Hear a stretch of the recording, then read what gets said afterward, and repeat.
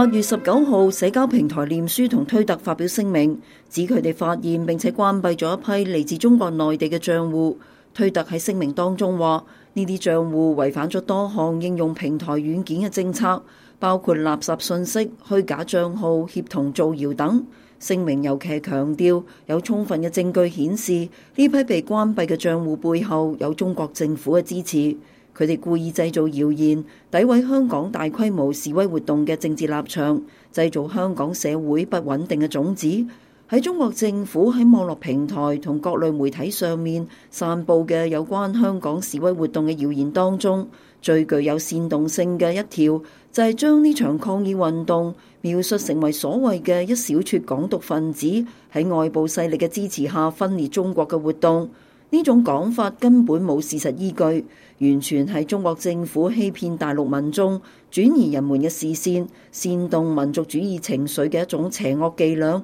令人唏噓不已嘅係，呢種欺騙喺共產黨長期洗腦嘅一啲民眾中間，居然有住明顯嘅效果。冇錯，喺示威嘅人群當中，的確有一啲要求港獨嘅激進者，有啲人甚至打出英國同美國嘅國旗。但係呢啲人係極少數，絕大多數嘅示威者根本冇將香港獨立作為自己嘅政治訴求。喺近2個月嚟前後發生嘅3次過百萬人以上嘅遊行同集會當中，示威活動嘅組織者從來冇提出過任何同港獨沾邊嘅訴求。雖然香港市民對竊據中國政府權力嘅中國共產黨極為憤怒，但係佢哋冇將矛頭指向中國。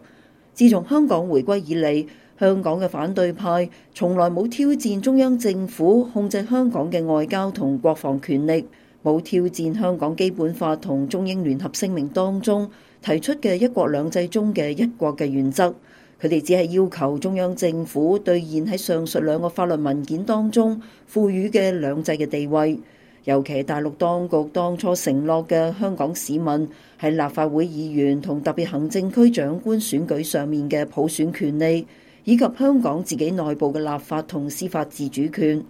香港目前發生嘅社會大動盪，完全係大陸政府不斷挑戰香港人底線嘅結果。知道真相嘅人都非常清楚，香港近幾年發生嘅4次大嘅示威活動，每一次都係喺中央政府嘅授意之下，由香港嗰啲聽從大陸政府嘅建制派投機人物出面挑起嘅。其中2次係關於香港內部嘅立法同修法，一次係拒絕兌現普選承諾，另一次就係干涉香港嘅中小學教育現狀，要將大陸嘅嗰套思想教育逐步滲透到香港。大陸政府一方面自己不斷破壞一國兩制原則，另一方面就利用港獨話題嚟煽動大陸民眾嘅受港情緒，因為佢哋知道，如果讓大陸民眾知道香港人真正嘅政治訴求，公開咁討論呢場動盪嘅來龍去脈，大陸民眾當中絕大多數人會對香港人嘅政治訴求產生共鳴，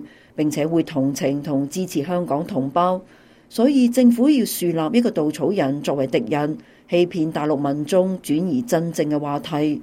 本來中國政府嘅欺騙手法係對大陸民眾智商嘅一個侮辱，令人遺憾嘅係呢種欺騙手法居然能夠有唔少嘅市場。一啲大陸同胞對政府任意限制自己嘅言論自由同其他政治權利，甚至對政府任意封殺自己參與嘅微信聊天群組，咁樣明顯嘅侵權、無理同非法行為都唔敢多言一句，但係就對香港同胞爭取言論自由同政治權利嘅舉動百般指責，咁就如同係自己跪習慣咗，睇到所有企身嘅人都唔順眼。呢啲係共產黨長期洗腦嘅結果，亦係當今中國嘅巨大悲哀。以上係胡少江嘅評論，歡迎收聽自由亞洲電台，我係程雯。